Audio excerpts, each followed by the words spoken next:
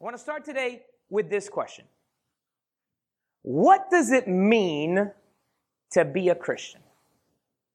Now, you think about that for a second and come up with your as a matter of fact, let's do this exercise. Who wants shout out something? What does it mean to be a Christian? Anybody? Go ahead. Follower of Christ, all right. Anything else? Love your neighbor. Love your neighbor, all right. I heard something. Come on, don't be shy. People being shy. Being faithful, spread the gospel, all right. Righteous, okay. When I hear the word righteous, sometimes I get a visual picture of a Crush from Finding Nemo. Does everyone know what I'm talking about? You seen Finding Nemo? When he's in there, righteous. Yeah, anyways.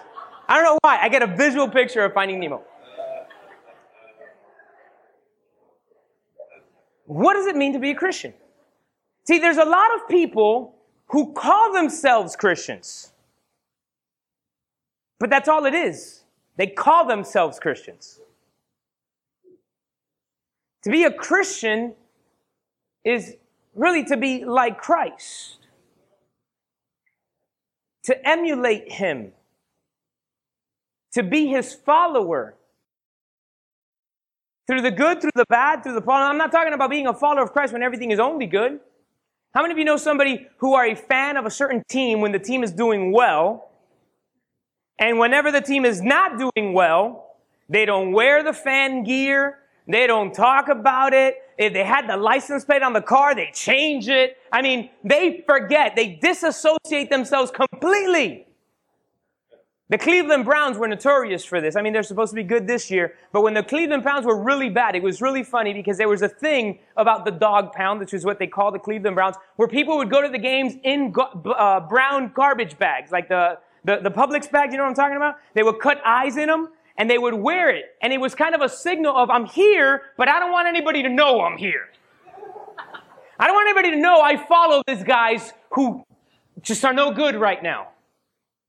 And that's not what it means to be a Christian.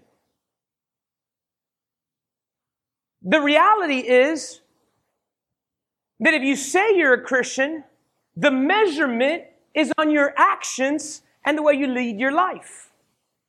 Jesus did talk about the fact that we will be known by our fruit. We'll be known by our fruit. And so I want to kind of unpack that and talk a little bit today about what are one of the main attributes, and I'm going to focus on one main attribute of what it is to truly be a follower of Christ. And it's this: serving. A follower of Christ is truly known by whether or not they serve. I'm going to prove it to you. I want you to go with me. We're going to start today in the book of Matthew, chapter 20. The book of Matthew, chapter 20. Now, I got a really interesting prayer request this week that was left on my desk. You know, on the back of the envelopes, there's prayer requests. I got a prayer request this week on my desk after they did the offering and cut out the prayer request or whatnot. And it said, please tell Pastor to give us more time to find the scripture references when he's preaching. So I'm going to allow God to answer that prayer request. Look up Matthew 20. Let me know when you're there. Are we good? Anybody still looking? All right. Matthew chapter 20, verse number 20, starts like this. Then the mother of Zebedee's sons came to him with her sons, kneeling down and asking something from him. And he said to her, what do you wish? She said to him, grant that these two sons of mine may sit, one on your right hand and one on the other on the left in your kingdom. Now, I actually want to pause here for a second because I want to talk about a little thing that's not part of this service or preaching, but I can't overlook it. It's a parenting thing. Do you notice how these two young men their moms, the one that went to Jesus asking Jesus to exalt them? I think there's a biblical lesson here in parenting. And it's not for you to go and open the doors for your children. It's actually the opposite. Parenting is about teaching your children to face circumstance and stand on their own. You see it through other passages of scriptures. But to be a good parent, you don't just fix everything for your children. You train them to stand. And you start that even from an early age. With simple things like at a restaurant, asking them to ask the waiter or waitress for something that they wanted. They wanted more crayons? Okay, ask the young lady or ask the gentleman. They want more water? Okay, go to that person. You train them to stand. Okay? So I had to go there because as I read this and prepared this, it just hit me. And I had to make sure I mentioned it. But that's not what we're talking about, so let's get back to it. So Jesus asked her, what do you wish? She says, make my children be the ones on your right and left. Jesus answers her, verse 22. You don't know what you ask. Are you able to drink the cup that I'm about to drink and be baptized with the baptism I am baptized with? They said to him, we are able.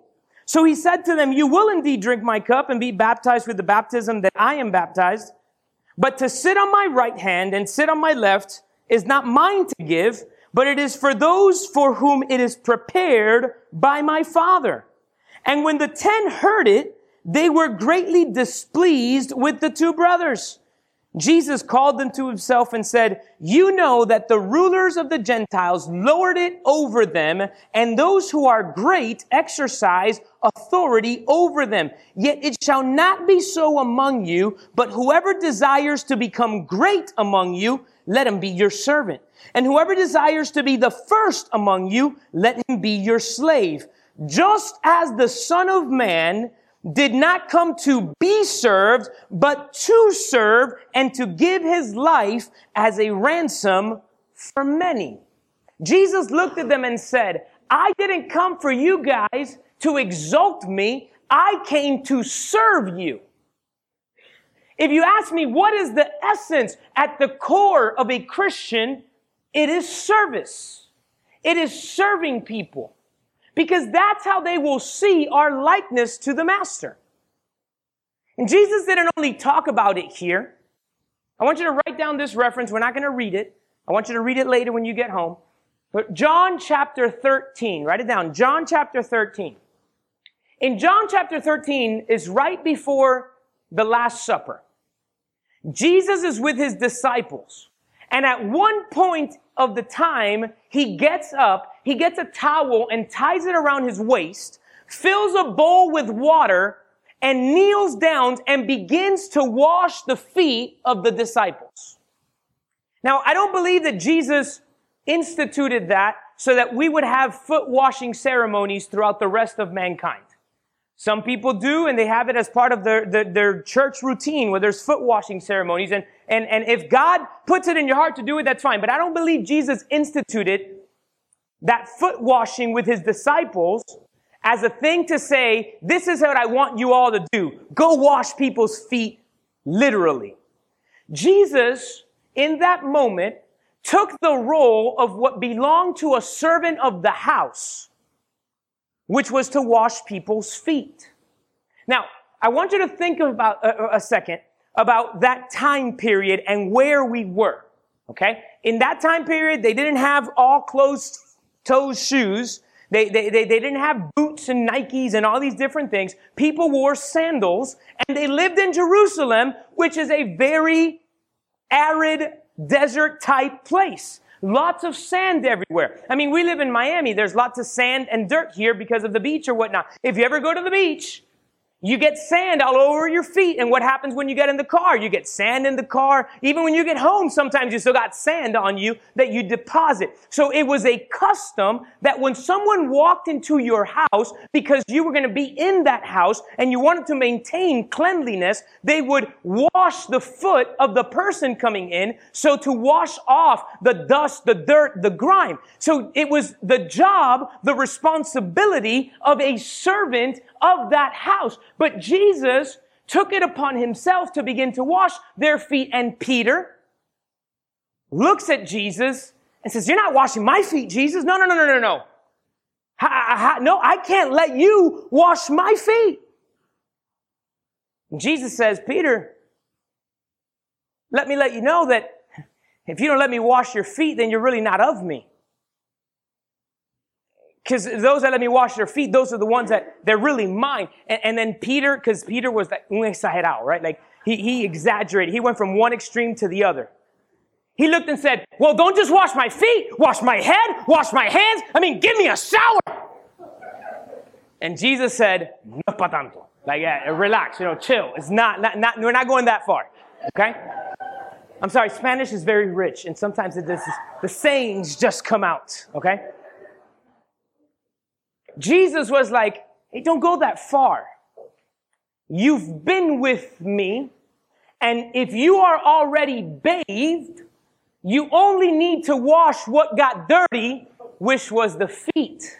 Right? They had just come to celebrate Passover. They didn't just show up there in willy-nilly. They had prepared. They had all gotten ready. So Jesus said, when you're coming in, you're already clean. I just got to clean your feet. And then he ends it by saying, now you guys need to go out and wash each other, take care of each other, help be with each other, serve each other. Jesus didn't just say it. He demonstrated the fact that we are called to serve. We're called to help. I've heard so many people tell me things like this in my walk as a Christian, and I've been a believer for longer than I haven't been a believer. I came to Christ when I was 88, and I just turned 40. I look good for 80, don't I? No, just kidding. I came to Christ when I was 8, and I just turned 40. So I've been a believer for 32 years. I started teaching Sunday school when I was about 13 years old. And I've been an ordained minister since I was in my mid-20s. I've been in ministry a long time, even though I'm still young. And I've heard people tell me countless times, I want to be used by God, but I never have an opportunity. And let me tell you what the problem is.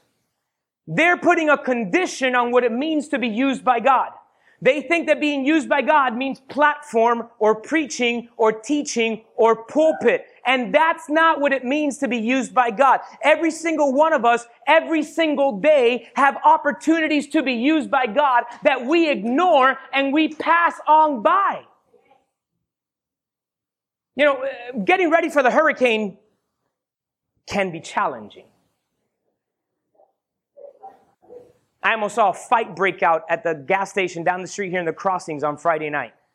Because there was a line and people are respecting the line, right? And this one guy came around and just took a spot. So then another lady came behind him and got out of her car and was like, you're blah, blah, blah, blah, and telling him all this stuff because he cut off the line. Then another guy comes and is like, you cut her off because she's a woman. If you had cut me off, you'd know what you did. And they're going at it and I'm putting gas and I'm like, all right. I mean, it's happening, right? Like they are going at it. And even in the midst of this hurricane prep, I guarantee you there's many of us who ignored an opportunity to be used by God. Now, I'm going to give you an example of something that I did on Friday. I'm not trying to put myself high. I just want to give you an example, okay? So I went to Costco on Friday morning to get some things that we needed for the house. Like, for example, we were low on toilet paper. I wasn't a hurricane item. I just needed toilet paper, right? So we went to Costco, get toilet paper, and just different items because I already had my water, we had our supplies. Make the line to get into Costco, go around, make the line to pay at Costco. I had parked behind TJ Maxx, literally, right? It was parked all the way on the other side. So I'm pushing my shopping cart. I'm already sweating, pushing my shopping cart. And as I'm pushing my shopping cart, I see an elderly lady, not an old lady, but just somebody, much older than me, and she's pushing one of the big carts, the flatbed carts, full of stuff, right? And I see her pushing it, and I just felt it. I was like, man, you need to offer to help her. So I'm thinking, man, I'm busy. I got to go back to church and film the thing, telling people know what's going on with the church. God, you understand, right? Like, I'm busy right now. But I just felt the inkling. So I didn't want to freak her out. So from a distance, right? Like, ma'am, excuse me, señora, ma'am, do you need some help? And she looked at me and she said, not really, but I would greatly appreciate it. Like, perfect. So I walk with my buggy, my cart, all the way to where she is. She gets to her cart, deviated out of my way, going to TJ Maxx, right, parking lot side. And I get there, and this lady wasn't buying for the hurricane. She was buying for her business. She had like, literally, she had about 6 boxes of Tide and like 50 bottles of Niagara, the stuff you use for like ironing things. And she's like, I got to do this all the time because I own a dry cleaner. And I was like, it makes sense.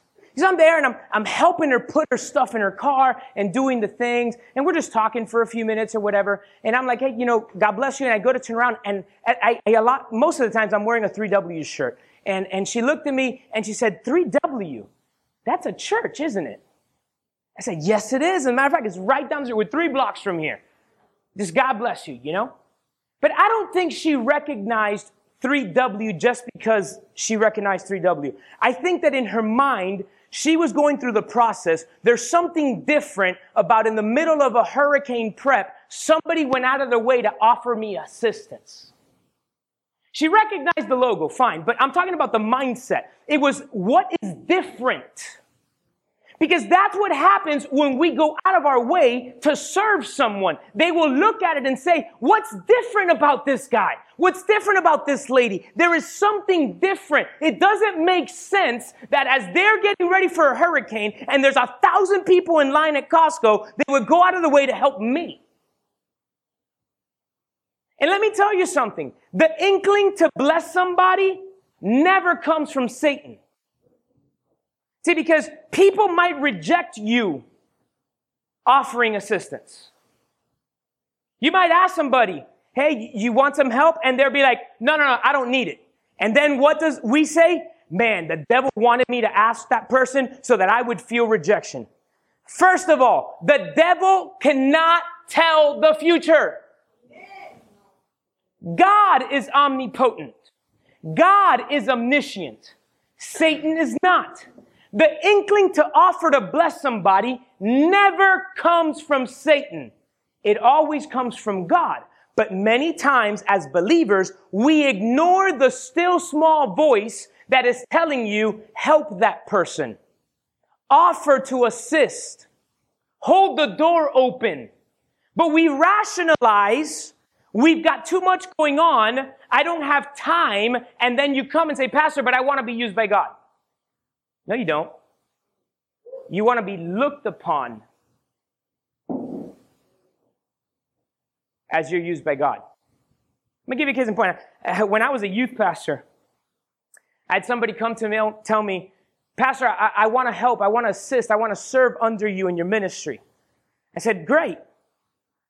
Here's the application, here's all different stuff. And then I called the person, I said, we got to get ready for this thing. I need some help. Can you come? I need to move these chairs. And the guy said, I don't move chairs. I'm called to be a pastor. I said, thank you. I don't need your service in my ministry. Goodbye. Jesus didn't come to be served. He came to serve, and you're telling me you're not good enough to move chairs? No, you want to be seen. You want the you to stand up, to stand out. That's not what Jesus did. Pastor, you're being a little harsh. I don't think I'm being harsh. I think I'm being scriptural. And I think that Jesus was, if we looked at it in today's society, harsh, right? We look at it and we say, God, I want to be used. I want to be used. I want to be used, but only in X, Y, or Z. It doesn't work that way. To be a Christian is to be someone who is willing to serve people, even if there's no glory behind it. Even if there's no recognition. Even if you get rejected. You know what happens? I'm going to tell you a little something about me. Okay, you ready? You want to know a little bit something about David? David's selfish. You know how I know that? Because I'm human. And ingrained in humanity is selfishness. Oh, no, it's not. Oh, yes, it is. If you have 2-year-old at home, meal, right? And then it's mine and I'm playing with it. AJ, go grab that one. No, meal. Mine. I was playing with that. No, you weren't. Am I teaching you something you haven't seen at home with kids? No. We are selfish by nature. Thank you, AJ. We're selfish by nature. Me. Watch this. Rejection is because we're focused on the me. I asked them if they wanted help and they said no. They rejected me. No, they didn't. They rejected God. Get over yourself.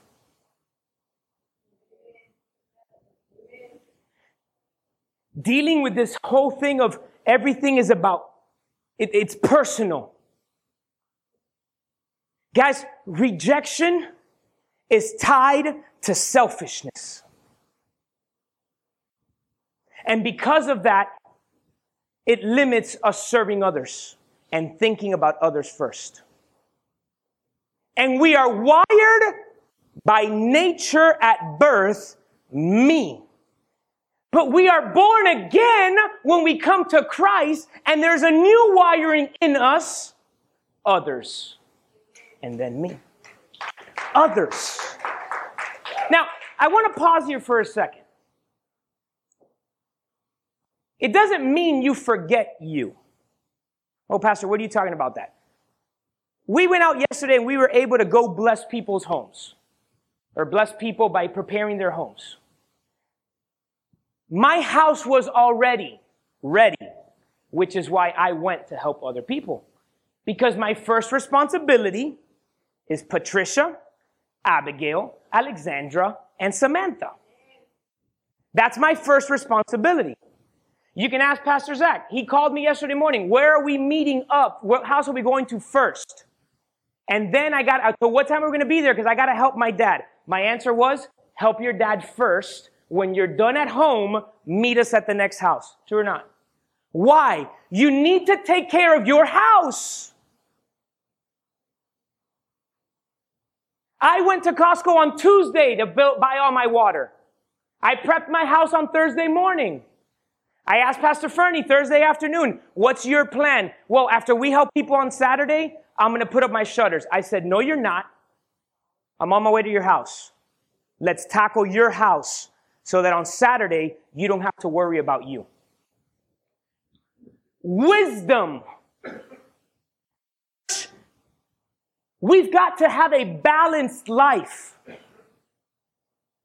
You think about others, which means in wisdom, you prepare for yourself ahead of time. So that then you can be used by God.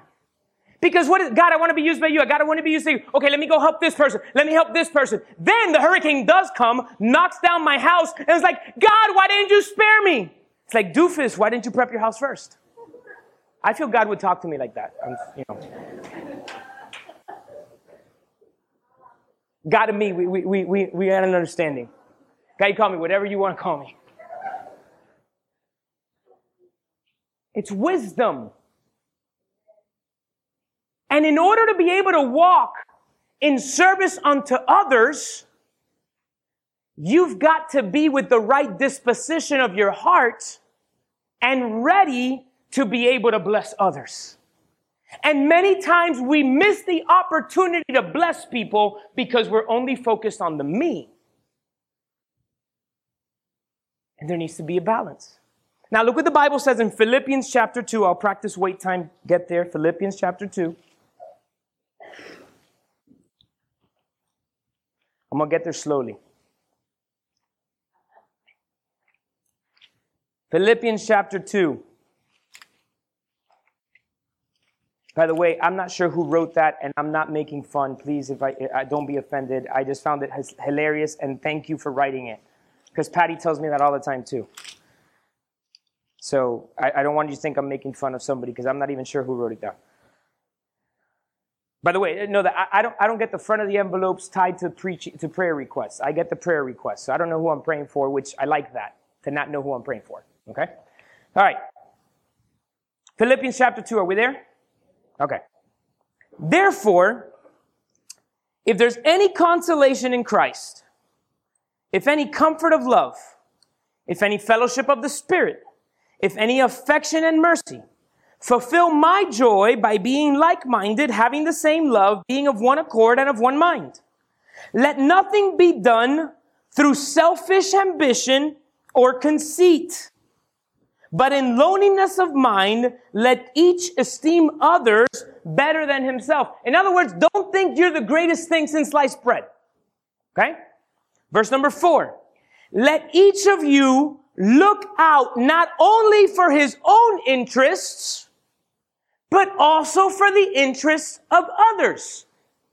So I want you to, let's break that down. Let each of you look out not only for his own. So is it wrong to think of my house? No. But I can't only think about my house. That's what it says, right? It's not just you. Also look for the other. Verse number 5. Let this mind be in you, this mindset, which was also in Christ Jesus. What's the mindset? Watch verses 6 and 7. Who being in the form of God, did not consider it robbery to be equal with God, but made himself of no reputation, taking the form of a bondservant and coming in the likeness of men. Now, let's break down the previous verse. Go to verse number 6 a second, guys. He did not consider it robbery. Now, when you hear the word robbery, you think of what? Theft. Well, in the original language, in the way that the Bible was written, this word doesn't just mean theft. It also means what you tie yourself to. So what this is saying is, who being in the form of God, he did not tie himself to the fact that he was equal with God. He didn't attach himself to the fact that he was equal with God. It's what that means, that word robbery. But what did he do? He disposed of himself. He let it down. He put down the God part to put himself in the form of a servant to be able to pay the price for us. Then it says in verse number 8, and being found in appearance as a man, he humbled himself and became obedient to the point of death, even the death of a cross. He was obedient even to the point of death. Do you remember the scripture where Jesus is on the cross and people are mocking him and they're saying things like, yo, why don't you get down? You healed the blind people, you healed the lame, but you can't take yourself off a cross. And Jesus said, I could call a legion of angels right now and they'll come from heaven and take you all out. But I came to serve, not to be served. I came to give my life as a ransom. He was obedient. To be like Christ, to have, what did it say there? The same mind that Christ had is to serve. And what does that mean? You humble yourself. I'm not saying you are being humbled. I'm saying you humble yourself. You put yourself lower in order to serve others. I always tell people in leadership all the time, and you can ask any of the leaders within our church, you can ask, I say this to pastors I meet with, you can never ask someone that is beneath you in an organizational chart, not beneath you as a person, you know what I'm trying to say, to do something you're not willing to do. You're not. Good leadership doesn't ask somebody to do something you're not willing to do. I remember when we first launched the church, And I would get to church, I'd throw the barricade signs in the back of my car, I'd go start putting up, and as I was like, Pastor, you shouldn't do that. You need to be in your office. And the thing, I was like, when I got to church, I was already ready to preach. I don't need to go prep now. I can't ask you to do something. And we're grown to the point, thank God, I've been able to pass off and delegate lots of things. People come ask me, I don't know, ask so-and-so. I don't know, ask so-and-so. And as we continue to grow, I thank God that we will be able to hire staff, that we even delegate more things so that I can devote myself to more of studying in order to be able to feed you good meals. Right? That's not wrong. But I have to be willing to do whatever it is that we go to do. That's good leadership. So Jesus, he didn't just come down from heaven. He showed the disciples. He tied the towel around his waist and began washing stinky feet. And said, I got to do it. And then he said this, John 13, I told you, go read it later. This is how he ends that section of John 13. The teacher is never greater than the student. The master isn't supposed to be greater. We're all called to serve. And when you humble yourself, you know what you open the door to? To God exalting you. Verse number 9. Therefore, God also has highly exalted him. Highly exalted him, lifted him up, and given him the name which is above every name. That the name of Jesus, every knee should bow, of those in heaven and of those on earth and of those under the earth, and that every tongue should confess that Jesus Christ is Lord, to the glory of God the Father. But you know what happens? There's too many people who call themselves Christians, but they don't walk it. They don't show it. And then the world wants nothing to do with Jesus. But if they see us walking like Christ, having the same mind, thought process of Christ, blessing comes. See, I don't know how many of you know our church vision. I'm going to say what it is. Our church vision is this: to equip the body of Christ to live a lifestyle of worship that will cause change. I'm going to say it one more time, not read it because I'm saying. To equip the body of Christ to live a lifestyle of worship that will cause change. So let's break down those three phrases there. To equip the body of Christ. Our responsibility, as a church, our goal is to equip, to train, to prepare, and give you opportunity. Which is why when we prepare homeless care packages, we don't go give them out. Who gives them out? You do. Which is when we go to do a service project, we don't just hire, you don't know who goes out to do it? You do. We are equipping you, training you, giving you the tools and opportunity to live a lifestyle of worship. What does a lifestyle of worship mean? Does that mean that you're walking down the street always singing songs? Hallelujah. Hallelujah. Just always singing? No. The Bible says that everything you do, you're supposed to do it unto God, which means you don't work for your boss. You do your work as unto God, and God's just using that company to pay you. When you shift your mindset to say, I'm not doing this for X, Y, or Z company. I'm doing this for God. You're honoring Him. You're worshiping God with your actions, with what you do. And what is the next part? That will cause change. What happens when someone sees you think of others first? What's different about you? This isn't normal. Hey, what is it? Oh, it's Christ. So what happens? People will want to change. I mean, how many of you have experienced somebody who perhaps has a long face, and because you smile or say good morning or open a door for them, it changes their face? Has anybody experienced that before? You doing something as simple as opening a door caused a change where that person can be like, wait, that doesn't happen anymore. You don't see this taking place. What's the deal with you? It's Jesus. And that's our vision. That's why we have service projects throughout the entire year. Throughout the whole year, we do stuff for the community. Why? Because it's our calling to serve. And then what's our mission statement as a church? Taking it outside the walls. What does that mean? We don't just serve in the church.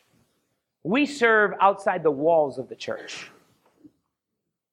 Last week we talked about timing is the time to rebuild the walls of the church, the body of Christ. How do we do that? By lighting the light and not putting it under a bed, but out for all to see. That's in the book of Matthew. You don't light a light and hide it. Right? If a hurricane had come and we lost electricity, you don't get a flashlight, turn it on and hide it under the pillow. You put it up so that we can now see. So what happens? Too many times, Christians, it's not at this church. I'm just saying, I'm talking about the body of Christ. You understand me now, right? Too many times, we only focus on the people inside these four walls. And then what do unbelievers who are angry at God say? I don't want anything to do with that. They're selfish. They don't love people. They're judgmental. They're full of hate. They're full of X, Y, Z. And you can write the laundry list. Why? Because the Christians that they encountered, that's what they saw. It's time for us to start changing that. Oh, Pastor, what are we going to do? We're only, whatever, let's say a number. We're only 100 people. What are we going to do? I know I've said this story, but I'm going to say it again. This is this little boy that was walking along the seashore. And he finds a starfish. And he gets it and he throws it back in the water. And this older gentleman comes and says, what are you doing? It's like, it was out of the water. I'm putting it back. I'm saving it. He's like, but look at this beach. Look how long it is. Look how many starfish are out of the water. You're not making a difference. And the little boy said, to that one starfish, I made a difference. So when we shift our mindset and stop selfishly looking at what other people do to compare it to us, when we focus that we need to deal with the one starfish that got put in front of us, if we all hit our one starfish, that 100 becomes 200. And then if those 200 hit their one starfish, that 200 becomes 400, and 4 becomes 8, and 800 becomes 1600, and 1600 becomes 3200, and 3200 becomes 6400. And before you know it, we reach Miami. With every single person as a Christian truly serving others, loving others, blessing others, and using every opportunity and every inkling from God to bless people. That's what it means to be a Christian. That's what it means to be a Christian. Others. The Air Force Pararescue Team has a motto, which is that others may live. The Air Force Pararescue Team is one of the special forces of our military that are thrown in some of the most difficult, dangerous situations to save people's lives, that others might live. Church, I'm not satisfied with just me, my wife, and my kids going to heaven. I want every person that I encounter to taste Jesus and want Jesus. Every single person. The waiter at a restaurant. The young man at Publix that is taking your cart to the car. The lady at the grocery line. Every person that I encounter, I want them to taste Jesus. You know, I apologize to people a lot. What do you mean by that, Pastor? In my position as a pastor and getting to talk to different people, I get to deal with a lot of people who have been hurt by other pastors or other Christians.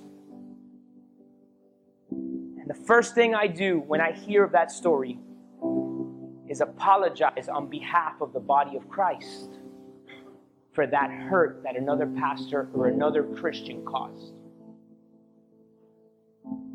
Oh, but you didn't do it. No, I didn't, but we're one. So guess what? If this guy hurt you, it's my responsibility to try to heal you. Not me heal you, is in that instance me be used by God. And I want you to understand something. Being used by God is not only apostles, pastors, teachers, prophets, and evangelists.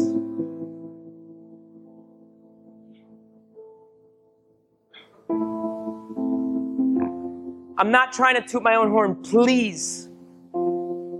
Please.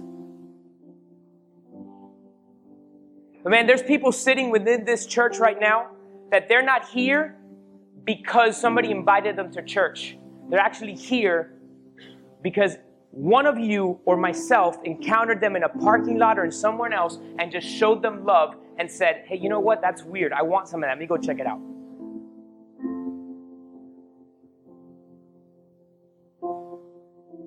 And that's what we're called to do. Be the church. Not just go to church. No. We're called to be the church. Not just go to church. And what does it mean to be a Christian? Others. With the wisdom that you took care of your house. Philippians 2 said it. It's okay to think of yourself. But you can't just think of you. You have to think of others. To reach them. To get them. So that they may know that Jesus is alive and well. Man, you don't know what that hello or that let me help you with that can impact a person with. You don't know. Perhaps that person was at the deepest, darkest point of their life where their only thing, they didn't pray. They just said, if you're real, God, let me know. And you got the inkling. Hey, offer to help them with that. And then you listened and you went. And then one day you get to heaven and you're giving your crown of glory. And it's like, man, this thing has so many treasures on it. What did I ever do? And God's like, yeah, you remember that day at Publix where you were busy and you had too much to do because there was a hurricane coming? But I just hinted at you that that person over there needed some help and you actually obeyed me. Jesus obeyed God to the point of death, right? And obeyed God. He did the mindset shift and then obedience. That person that you simply said, can I help you? And actually they told you no. Remember that specific day? They actually told you no. But that little act put a seed that then another Christian came by and watered, and then another one came by and watered, and here's your reward for having obeyed and been like Christ and served others. So I challenge you. Every day when you leave your house, ask God, put somebody in front of me that I can bless. See, we've got this twisted, man. I'm going to hit this in the next few weeks in the Blessed Life. Sometimes we think that blessing people is just giving money or giving gifts or giving things. No. You can be a blessing to someone by praying for them, by shaking their hand, by looking at them in the eyes, by acknowledging their existence, by helping them pick up a box that they can't lift. You can serve people and bless people, but you've got to have your heart and mind in tune to God's. Understanding that it's so that others may also go to heaven. Church, being like Christ is to serve like Christ. To serve like Christ.